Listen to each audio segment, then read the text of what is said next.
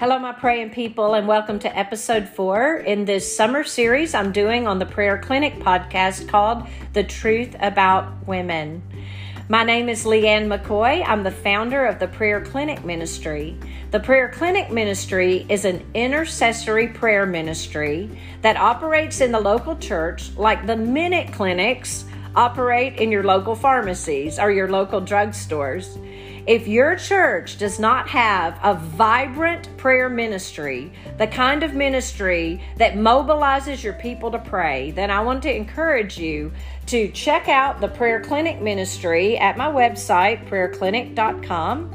We've got an open house coming up in just a few weeks toward the end of July, and it would be a great time for you to jump in your car and take a road trip over to Middle Tennessee. Come worship with us at Thompson Station Church and see how our Prayer Clinic Ministry operates. If you are in a church that has a vibrant and growing prayer ministry, I would love for you to get in touch with me because I want to connect with other prayer leaders who are experiencing the power of God in response to the praying church. I tell you what, if there's anything we need in our world today, my friends, it's for our churches to be praying. So that's my little bit about the Prayer Clinic Ministry. I don't want you to forget what I'm passionate about, as if you ever would. And now I'm ready to invite you in to this episode number 4, where we're going to answer the question, a pretty bold question: is God a misogynist?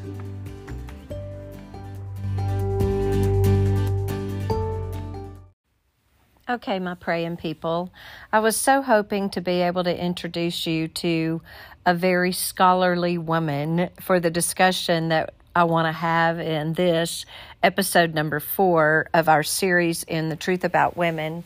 But neither of my people that I had reached out to were able to make it to this interview, and hopefully, perhaps in the future, I'll be able to snag one of them and have a conversation with them.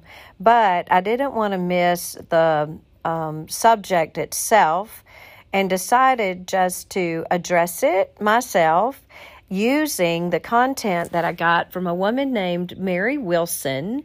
She is a women's ministry leader at a Presbyterian church in Memphis, Tennessee. And she taught a workshop at the Gospel Coalition's website that the title was, "Is God a Misogynist?"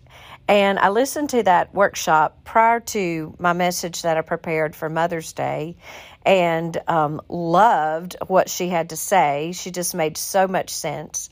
And I decided to listen to that workshop again today and take copious notes so that I could just about rehash it for you in this episode of our podcast that I also am going to title, "Is God a Misogynist?"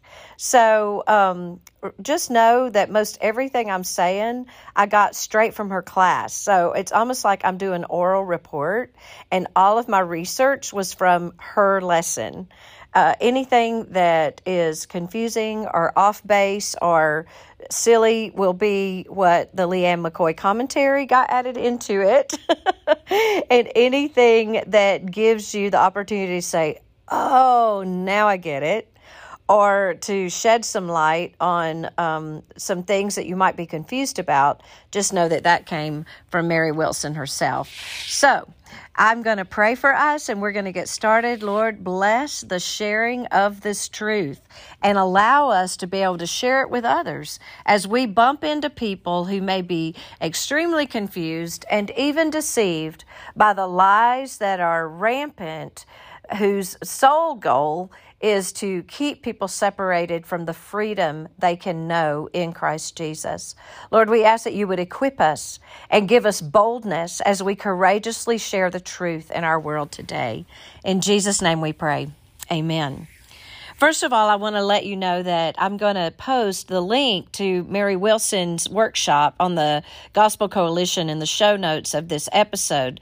So please, if this piques your interest and you want to go there, please go there and listen to her workshop yourself. I wish I could have had the handouts that she referred to, but I don't have that. I actually did, though, write down some of the quotes that she was quoting from her handout. So I'll also include those quotes in my show notes for this episode as well. So, first of all, I want to talk about just the fact that some people in the world today will think and maybe even say and challenge you with this. How can you be a woman and be a Christian and serve a God who is a misogynist?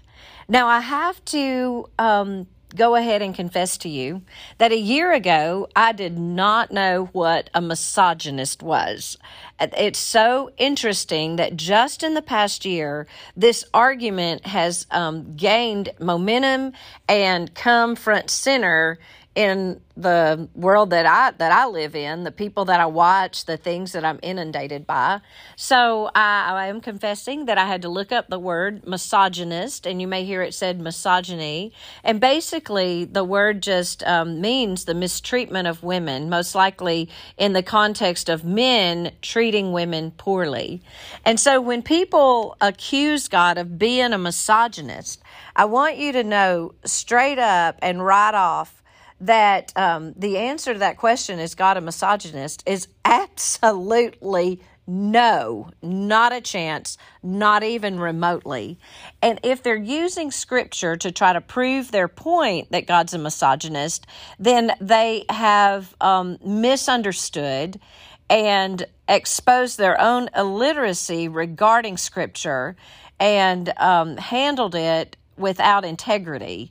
Now, I know that sounds really strong, but, and I wouldn't say that if I was talking to somebody, but I would venture to say there's probably not that many people who are not following hard after Christ listening to this podcast. And if you are that people, what I just said is true. But I don't want you to feel it like it was a slap in your face, because it certainly was not. What I do hope is that you'll continue listening and hear the truth that will absolutely alleviate any concern in your heart or your mind regarding God and misogyny. I know that for myself in the study of this, it genuinely gave me an even deeper appreciation of God the Father, the Lord God Almighty, the one who sent his own Son to save me from my sins. But it also gave me a sense even of more value in who I am in the eyes of the Lord, and therefore what I'm able to contribute in the world today. And so I hope that even if you're not a believer, and if you really do believe that God is a misogynist, and you came over here because of your curiosity in that regard, that you'll continue listening, and that it will result in you feeling the same way that I feel at the outset of sharing this with you. So I want you also to understand at the beginning of our conversation, and I'm leading into this just very much like Mary did in her workshop, that some people talk about the God of the Old Testament versus the God of the New Testament, as if there were two different gods. I want you to understand that the God that we follow as Christians is the God of the Bible. The Bible is his revelation of himself. He has supernaturally and divinely given this book to us so that we would have a tangible something in our hands that we can read, that we can study, that we can settle into our hearts. It is, you hear the Bible called the Word of God, and it's the Word of the one God. The God of the Old Testament is the God of the New Testament, and the story that's told in the Bible begins in Genesis 1 and ends in Revelation at the very end, and every bit of it tells us about the one God that we follow. And so, but what people mean sometimes is that the God of the Old Testament can sometimes be seen as a God of wrath, and a God of powerful vengeance, and a God that even can be very barbaric in those barbaric and those ancient times. And then the God of the New Testament, who comes to us in the physical form of Jesus, is a God of grace and mercy and unconditional love and sacrificial expression of his love for us. And so I like to think of it in terms of the God of the Old Testament is like the Lion of Judah, the one who is strong and powerful and uncontested and defeated, the victorious warrior.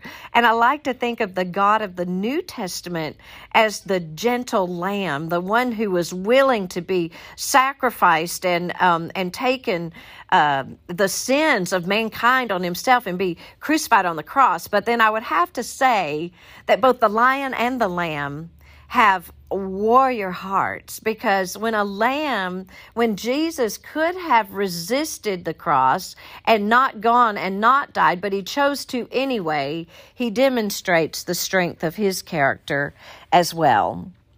Now, that God of the Old Testament and that God of the New Testament being the same God, we can look at the scripture, and from the eyes of Jesus, we can see that Jesus welcomed women.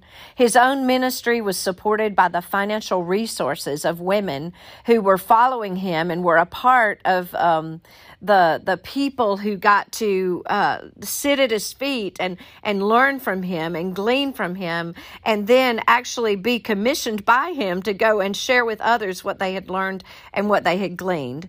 Jesus exalted women at every opportunity that he had. He healed women. He valued them, and he released them to use their voices just like he does today. We'll talk more about Jesus and women in the upcoming episodes of this podcast series. But there are nonetheless some very troubling passages in the Old Testament, two of which we're going to take a look at.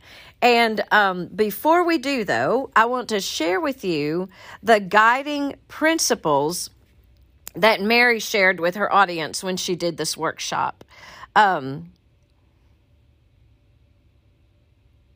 Something that you may not know is that other religions in ancient biblical times either left out women altogether when they spoke of creation, or they demeaned the value of women in their creation stories. That was something I learned from Chandelier Chrisman in our episode number 2 when we discussed the meaning of Ezer Kenegdo.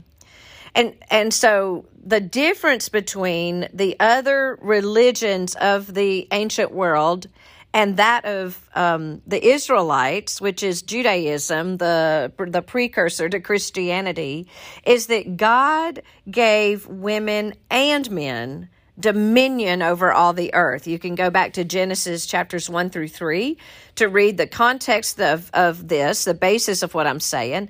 And then God also blessed women along with men. Not only that, but when God made all the parts of creation, he said, it is good, it is good, it is good, it is good. He said, it is good all of those times until he said something about the creation of man. And he said, it is not good for man to be alone. It was the first thing that was not good. But then when he made woman, you know what he said? He said, now it's very good. So you see, even in the creation of women, that God already was giving women value, and he was giving them authority and dominion. He was blessing them equally with the blessing that he gave to men. So in the Old Testament God, he gave women dignity and worth and value. But there was the fall. We've discussed that, I believe, in our first episode. And the fall distorts the relationship between men and women. And so the way that God made us to be in harmony with each other, the way he made us to fit together, when he said, it's not good for man to be alone, it's very good for this woman now to be connected with this man. What happened after the fall, when sin entered into our life's experience, is that our interdependent and complementarian relationship with each other was distorted. And it was after the fall that any sense of misogyny came into the world. Here is one of my direct quotes from Mary's workshop that I will include in my show notes for you.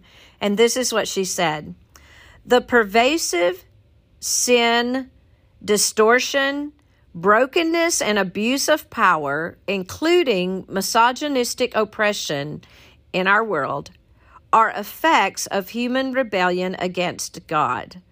The painful situations described in the scriptures relating to poor treatment of women reflect the tragedy of human transgression. Therefore, any action God takes to curb and or liberate a person from such sin and brokenness exalts his mercy." In the Old Testament, some things are commanded and some things are described. So when God is giving direction to the Israelites as he's forming this covenant community whose sole purpose is to serve as the missionaries for the world. God, do you understand that? God entered into a covenant relationship with Israel so that he could show the world how much he loves us.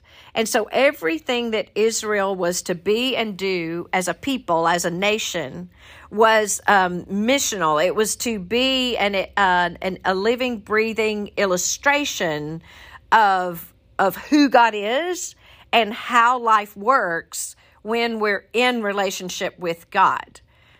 I might add that those of us who are part of Christianity, this is our call in the world today too. The way we live our lives, the way we build our friendships, the way we interact with our families, our husbands, and we're going to talk a lot about the husband-wife relationship in this particular episode. But the way we live is missional. You understand what I mean by that? I mean that people are watching us.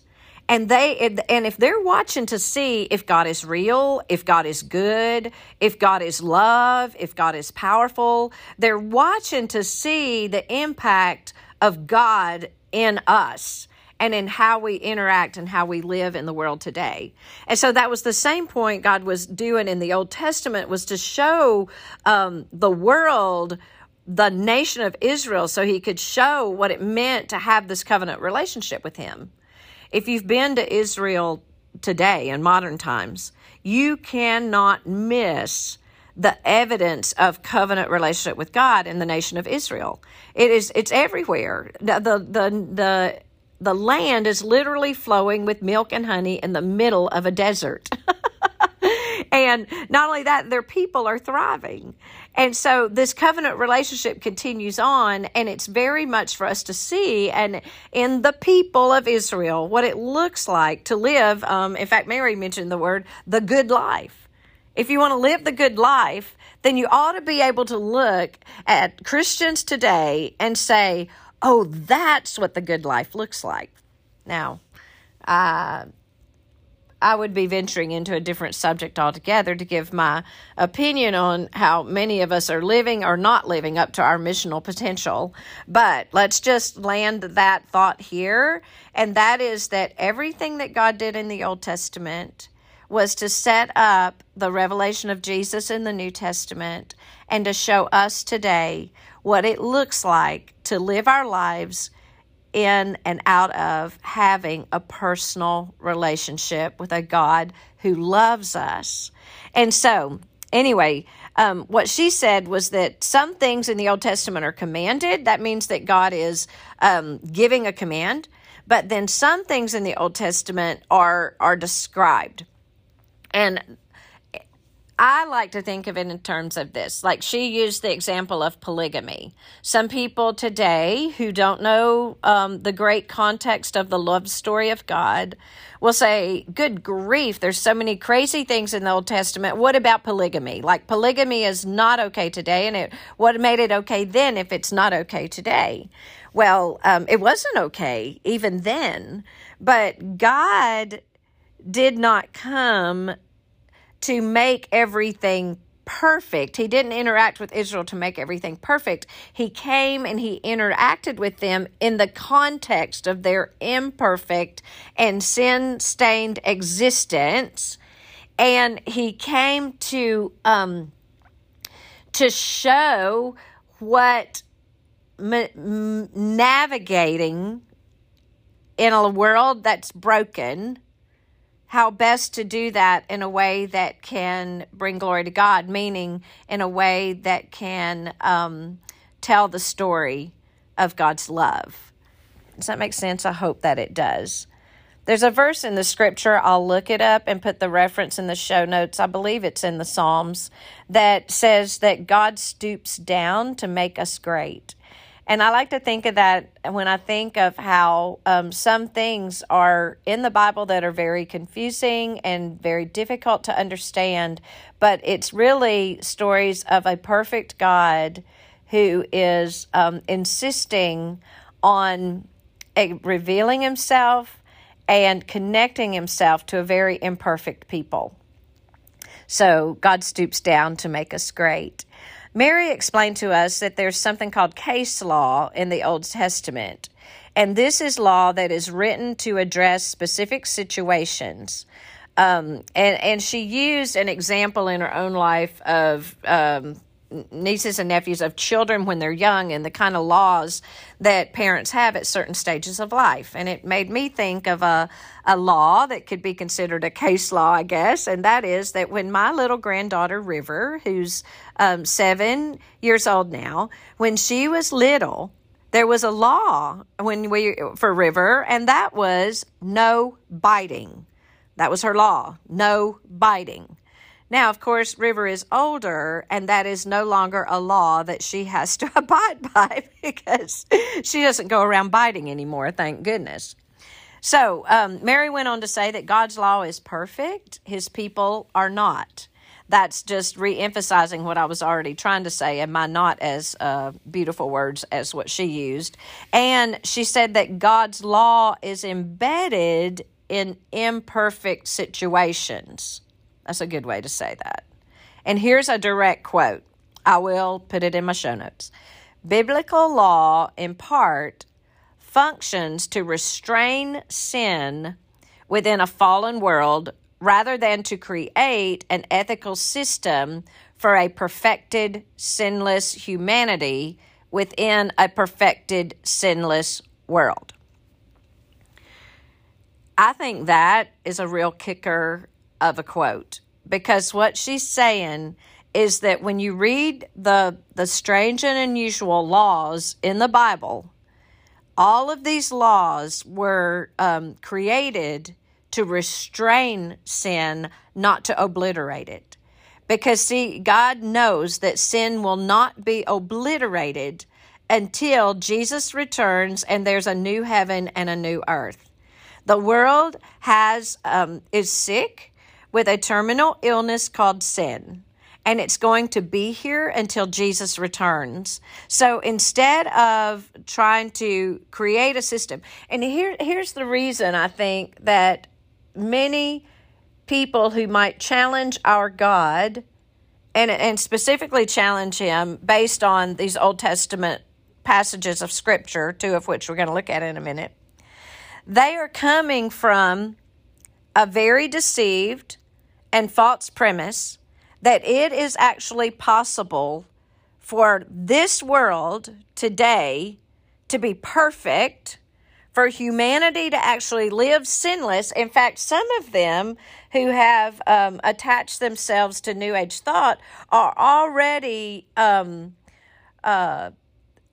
preaching the message that there is no sin, that in fact the only terrible thing in the world today is for anyone to tell you that you are broken, that you have something missing in your life. And so if you're feeling broken, or if you are reeling from something that you know is not good, then your way of dealing with it is to call it trauma and do your trauma work. Or they also use the word shadow. You do your shadow work in order to dismiss yourself from that thing that is there because of your connection to either past experiences or maybe even toxic people in your present. And so you see what the devil's doing in the world today is that he's telling people there is no sin. And in fact, the very worst thing you could possibly do for yourself is to admit that there is, because the world is perfect. And so if only you could let everybody understand just how perfect it is, and if you could disassemble the institutions that have contributed to the pain and suffering in the world today, then you would be able to establish this perfect sinless world.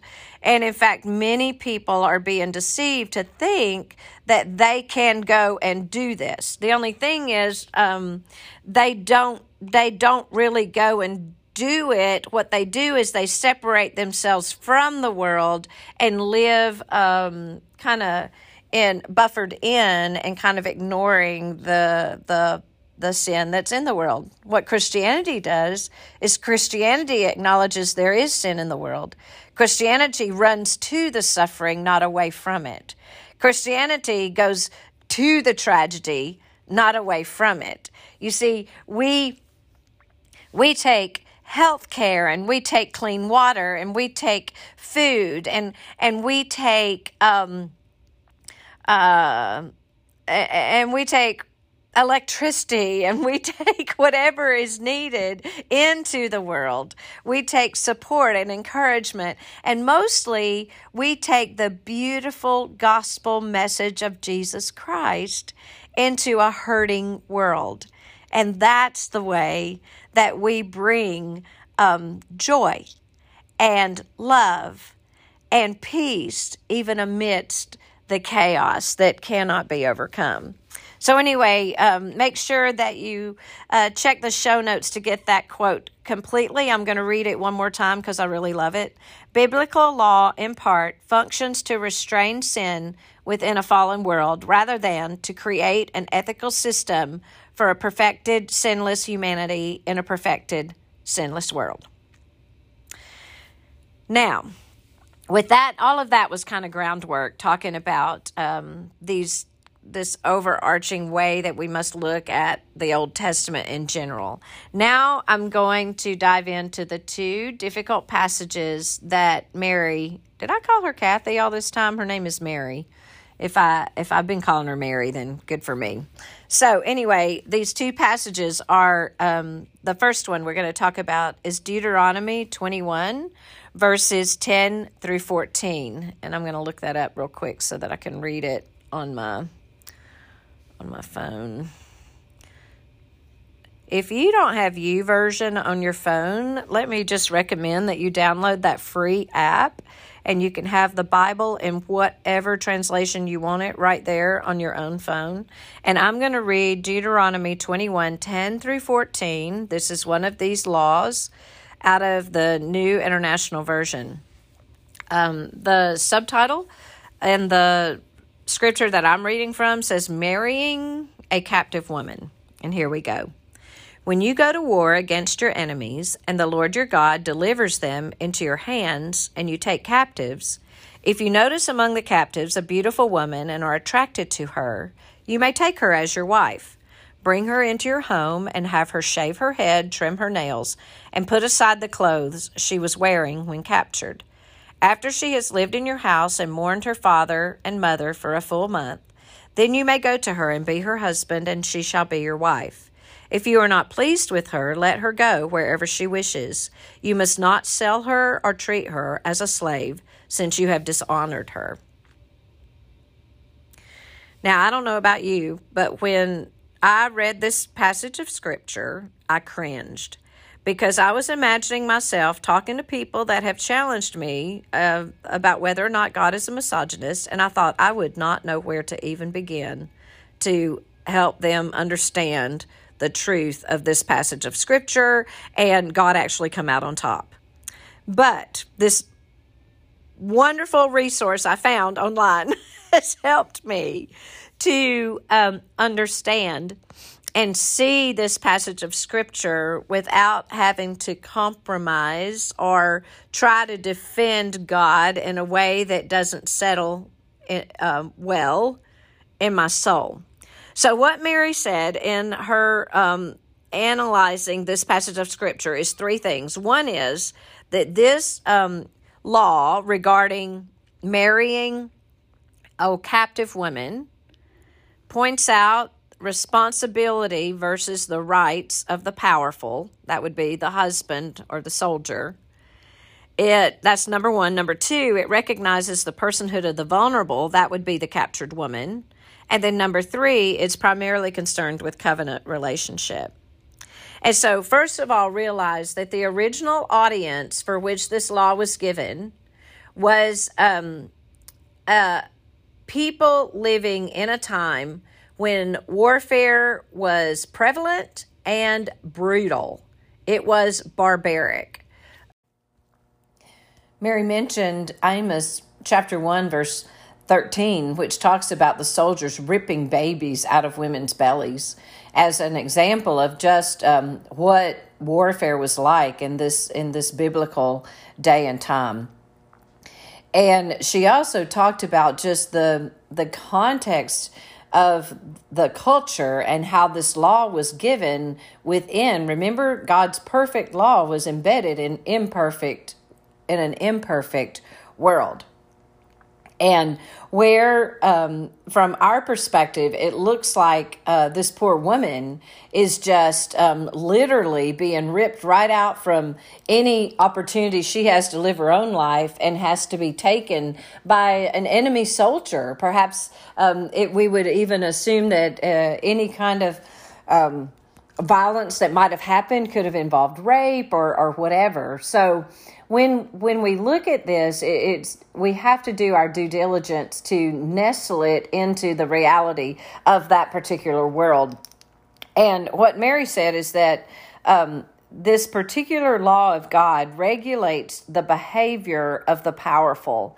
And that was her first point, that it puts responsibility on the powerful being the soldier who actually took the woman. And instead of, well, it's my right because I have defeated you and now you're mine. Instead of that, he has responsibility.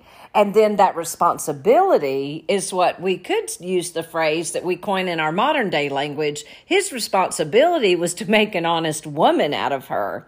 Then he had to treat her, even though she came from the enemy they had just defeated, he could not treat her as a defeated enemy. He had to treat her as a person who had value and who had worth, who would have the same rights, would be given the same rights as any Israelite woman would have been given. And so, in the ancient world, when they had this law given to them, they would have completely understood that it was a reflection of God's grace and of his gentleness. And it would have been a reminder to the Israelites that they have been, not only are they chosen and precious in the sight of God, but they've been given the responsibility to live their lives missionally, meaning that the way they live their lives is going to demonstrate to others who God is and how he is different in the world and how he is a God of grace and mercy and gentleness and compassion and kindness. Mary's second statement was that this particular law recognizes the personhood of the vulnerable being the woman who was taken captive. And so here you have a desperate woman, a woman who has most likely lost all the men in her life. And in that day, men took care of women. They protected, they covered, they provided for, and the way that culture was lived, it was very interdependent. We've grown in our American culture and our modern culture much more independent. I will take care of myself. We no longer have this cultural reality of men providing for and taking care of women, and women receiving that and being okay with living in the vulnerable state that puts them in. But in that day, women were living very much in a culture that made them vulnerable and dependent on men. And so in a wartime situation where your army had been defeated, then you were left without protection. You were left vulnerable to the mercy of the victor. And not only would you have been vulnerable for protection, but also for provision, because you would not have had a way to be, there was nothing like an independently wealthy woman. You would have all of your economic stability would have been tied up in your family situation. And so this law recognizes this desperate woman, that she is lost and that she's lost her family, that she's in need of protection. She has been abandoned or rejected by the God of her people because they just got defeated in war. And so when God gave her the month to, I don't understand all the specific rituals that were commanded for her to do, but when he gave her that month, it might have been a month to grieve what she had lost and a month to adjust to what had become her new situation. What God's doing is giving her space to make this shift. But what's so beautiful about the law that God gave is that she can never be treated like a slave. Never can her victor take advantage of her and be like this righteous, powerful one that can subdue her. Instead, he has to give her space. He has to give her honor. He has to allow her time to make a transition from her old life into her new life. And even in verse 14, when it said that the phrase, since you have humiliated or rejected her, meaning that if you decided not to have her as your wife, she can still not be treated as a slave in the community. She has to be treated as a member in right standing in the community, now as kind of grafted in to the Israelite community. Thirdly, Mary made the point that this particular law given by God was concerned with covenant relationships. And this, again, is where she made the point that this law is allowing the woman to transition into Israelite society before her marriage is consummated with the soldier that took her. And in this way, God is guarding Israel's covenant relationship with himself. God consistently in his laws puts great priority and significance on the covenant relationship of marriage. That anything that destroys the marriage is very destructive to the community. And we're going to see that in a minute in the second difficult passage that we take a look at. But the reason is because God is prioritizing a right relationship with himself. And the Israelites, and I loved how Mary said this, she said that they recognized that in order to live, and this is what she said, the good life, it would be lived in right relationship with God. And so what is happening in this passage of Scripture is that this woman who now does not have a life and is left incredibly weak and vulnerable is given or invited in to remove her garments of captivity and replace them with the protection and the blessing of the Lord in the context of this new people group that she would be a part of. And so, anyway, I hope that you now see that passage of Scripture very differently than you did when I first read it. Now let me go to the second passage of Scripture, which was Numbers chapter 5, verses 11 through 31. Let me see if I can find my Bible again. There it is. So I'm looking now at Numbers. I'll show you how long it takes me to find it when I'm using my YouVersion Bible. Okay, beginning in verse 11, and I'm going to go through 31. This is a long passage of Scripture, and brace yourself for it because it is one of the difficult passages of Scripture in the Bible. And this is what Numbers chapter 5, hang on a second, I went to the wrong chapter. Numbers chapter 5, verses 11 through 31 say. And it's called, the subtitle in this YouVersion Bible I'm looking at says The Test for an Unfaithful Wife. In the version that Mary was reading from, it was the test for a jealous husband.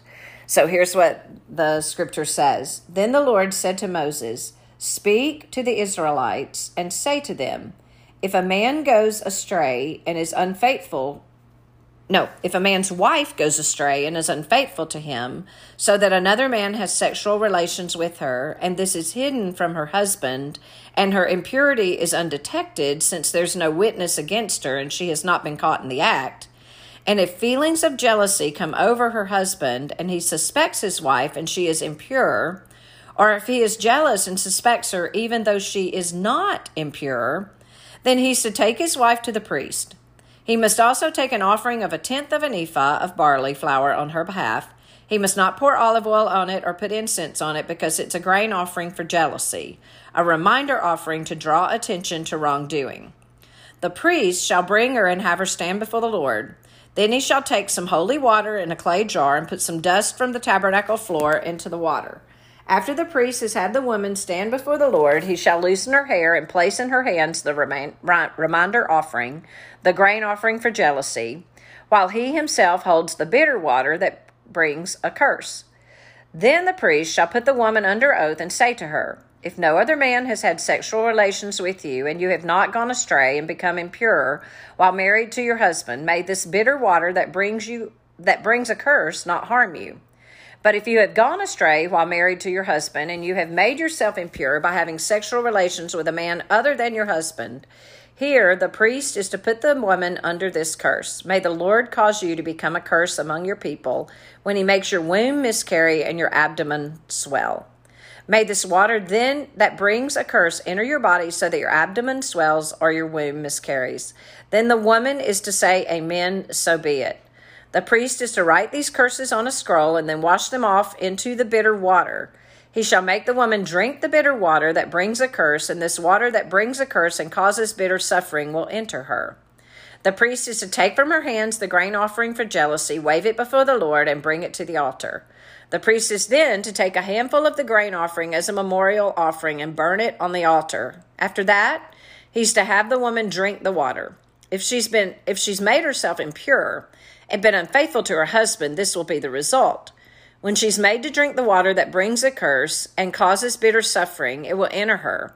Her abdomen will swell and her womb will miscarry, and she will become a curse. If, however, the woman has not made herself impure but is clean, she will be cleared of guilt and will be able to have children. This, then, is the law of jealousy when a woman goes astray and makes herself impure while married to her husband, or when feelings of jealousy come over a man because he suspects his wife. The priest is to have her stand before the Lord and is to apply this entire law to her. The husband will be innocent of any wrongdoing, but the woman will bear the consequences of her sin. My goodness. This is certainly not one of those passages of Scripture that you're going to hear a message on Sunday morning. And it certainly does sound like all the odds are in the favor of the jealous husband and not this woman who's being accused of being impure. And even if she has messed up and committed adultery, this sounds like a severe punishment. Not only that, what about the man that she had adultery with? Why is he not called into account? I mean, there's all kinds of things that we have problems with this particular passage of Scripture. But let's take it apart. Mary took it apart beautifully and analyzed it and explained it to us in such a way, to me in such a way, that made me realize that God is anything but, that he is in no way demeaning or diminishing the value of women, even in this very strange law that we find in Numbers chapter 5. So what's happening here is that a husband suspects that his wife has cheated on him, and there are no witnesses. And always in the Israelite judicial system, there had to be witnesses to confirm whatever accusation was being made. But in this case, there is no witness, and therefore God himself is saying, I will step in and be the judge. Now, here again is where Mary talked about why adultery is so terrible. And she said that it was to protect the Israelites from defilement. You see, Israel was a theocracy, meaning that they were led by God. Moses was the spokesman for God, but God himself handed down the rules. And in order for them to function correctly, they had to abide by God's rules. And so in this situation, God would literally be the judge. He's exercising his theocratic authority over the nation of Israel. And if this woman is innocent, then she will go through this ordeal and nothing will happen to her. But if she's guilty, then the very parts of her body that have been defiled now would be cursed. And the curse would be that she would no longer be able to have any children, and everybody in the whole community would know that she was guilty and that this was her curse to have to bear. So, first of all, this law guards the community from defilement by upholding the marriage covenant. You see, the marriage covenant was so serious to God because marriage is a mirror of how God is engaged with his church. Our marriages here on earth are the object lesson for the world today of what it looks like for God to have relationship with us communally as a people, as the people of God, which we call today the church. So if the husband had a false jealousy, then that could have threatened the wife and the marriage. You see, if the wife was innocent, but he didn't think she was innocent, then that would have an impact on their marriage. And it could have an impact on the wife's physical well-being, because men in the Middle East, even today, do not treat their wives well.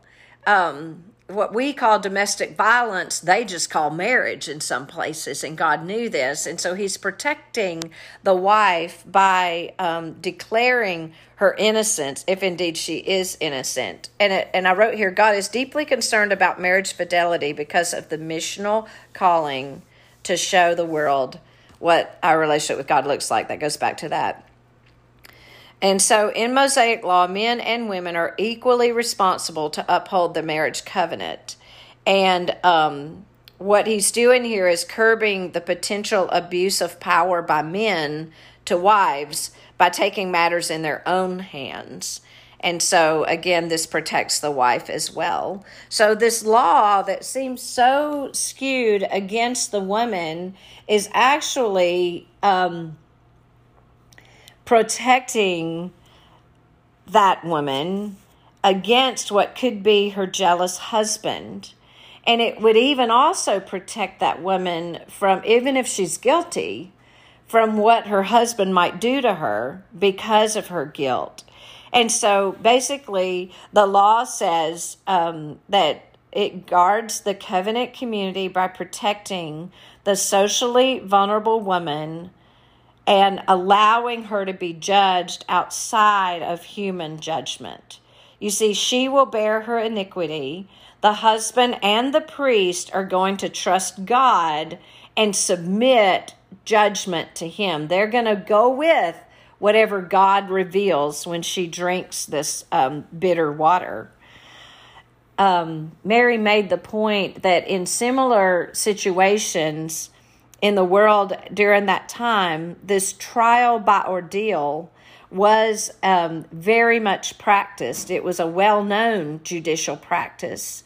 And the the trial by ordeal was to declare someone's innocence. And in the Code of Hammurabi, a woman who was caught in adultery would throw herself into the Euphrates River, and if she did not drown, then she would be considered innocent. If she drowned, she would be considered guilty. In another part of the Hammurabi Code, people were forced to be plunged into a pit of toxic liquid, and if their gods spit them out of the pit, then they would be declared innocent. If the gods kept them, then of course they would have been guilty. But their lives in both of those situations would have been taken from them. And so when you compare what was going on in the rest of the world to what God is directing for the Israelites, you immediately see the merciful handling of the situation, because God's not killing the woman. She's going to be infertile and she will be a curse to the community. That's the weight of the sin that she has committed. But she's not going to be dead. And she's given a water to drink that is not going to kill her. So it has dust in it, and it has some ink in it. Ink that would have been organic, not the kind of ink that would kill her, and not in the amount that would kill her. And so the punishment was not the natural repercussions of going into a toxic pit or being thrown into a river. The punishment had to come from a miracle of God. It would be a miracle for her to be cursed, and it would have been not necessarily required supernatural or divine intervention for her to be declared innocent. And so you see how this kind of works. This analyzing the scripture and understanding it within the context of the culture, comparing what God is saying to the Israelites versus what is the normal practice in other people that were living at that time, it certainly sheds light on the mercy and the compassion and the grace of God. So my friends, be educated. Be ready. I believe there's a verse in the New Testament, and I'll look it up and put it in the show notes, that says in season and out of season. Be ready to give to give a response to the arguments against the gospel. And so I hope that by listening to my podcast today, you know resoundingly well that God is not a misogynist. He is a God who continually makes himself known in the world in both ancient times and today in ways that reveal him as a merciful God, as a compassionate God, as a God who longs to lift up women and to redeem the vulnerable and to raise them up into right standing with himself. Our God, who loves us so much, literally gave his own son. Jesus willingly laid down his life to honor his Father, and out of love for mankind, for men and women, he gave his life so that we could have relationship with him. Lord, I'm thanking you for this message that really came from Mary's workshop. God, I thank you that people are speaking to the confusion in the world today. Lord, I invite you, Holy Spirit, illuminate our understanding. Give us discernment so that we can be effective and bold witnesses, so that we can defeat the deceptive schemes of the enemy and allow your truth to continue to penetrate the hearts and the minds of those that have been held captive by darkness. God, we invite you to radically impact our lives so that we will live missionally, so that in our marriages we will show the world how much you love your church. In our homes, we will show the world what happens in a home that's yielded to the lordship of Jesus Christ. In our workplaces, in our churches, in our communities, oh God, let us be the very best living, breathing illustrations of Jesus in the world today. And where we failed you, Lord, forgive us. We come to you just crying out for your mercy, recognizing that when we fail, when we are greedy, when we are selfish, when we are so much like the world that we don't look any different, we're not just hurting ourselves, but we are blaspheming you, and we are profaning your name. And Lord, we don't want to profane your name. We want to proclaim your name. And so we lean into you, Lord, and we ask you by the power of your Holy Spirit to wash us clean and to make us able to withstand the fiery darts of the enemy and to continue to advance the kingdom of love and peace and goodness and light, the kingdom that has Jesus Christ as its crown prince and the Lord God Almighty as its king. We love you, Lord. We thank you that you always have, you do now, and you always will value women. And we yield ourselves to be women who reflect your glory. In Jesus' name we pray. Amen.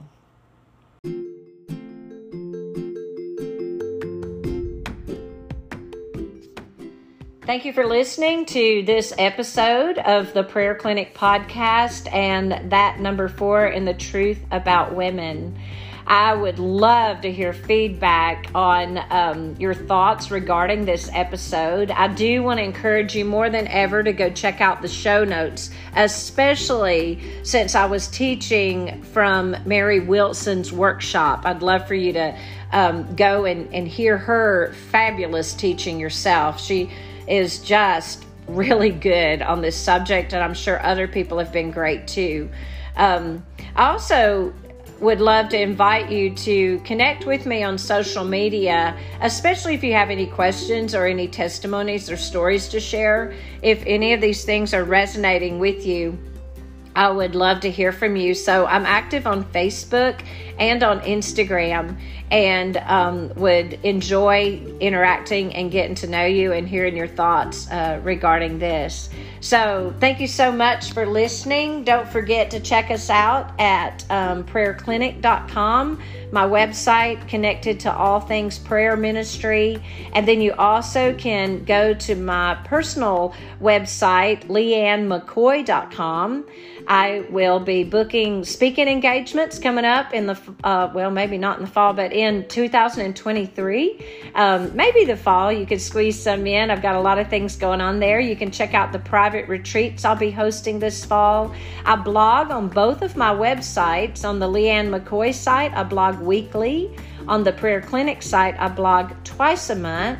I am addressing prayer leaders when I blog on the prayer ministry site. Anyway, it's a pleasure to have you with me. I hope if you've enjoyed this episode that you'll share it with your friends. And I look forward to being with you again next week when we move into episode number 5 of The Truth About Women.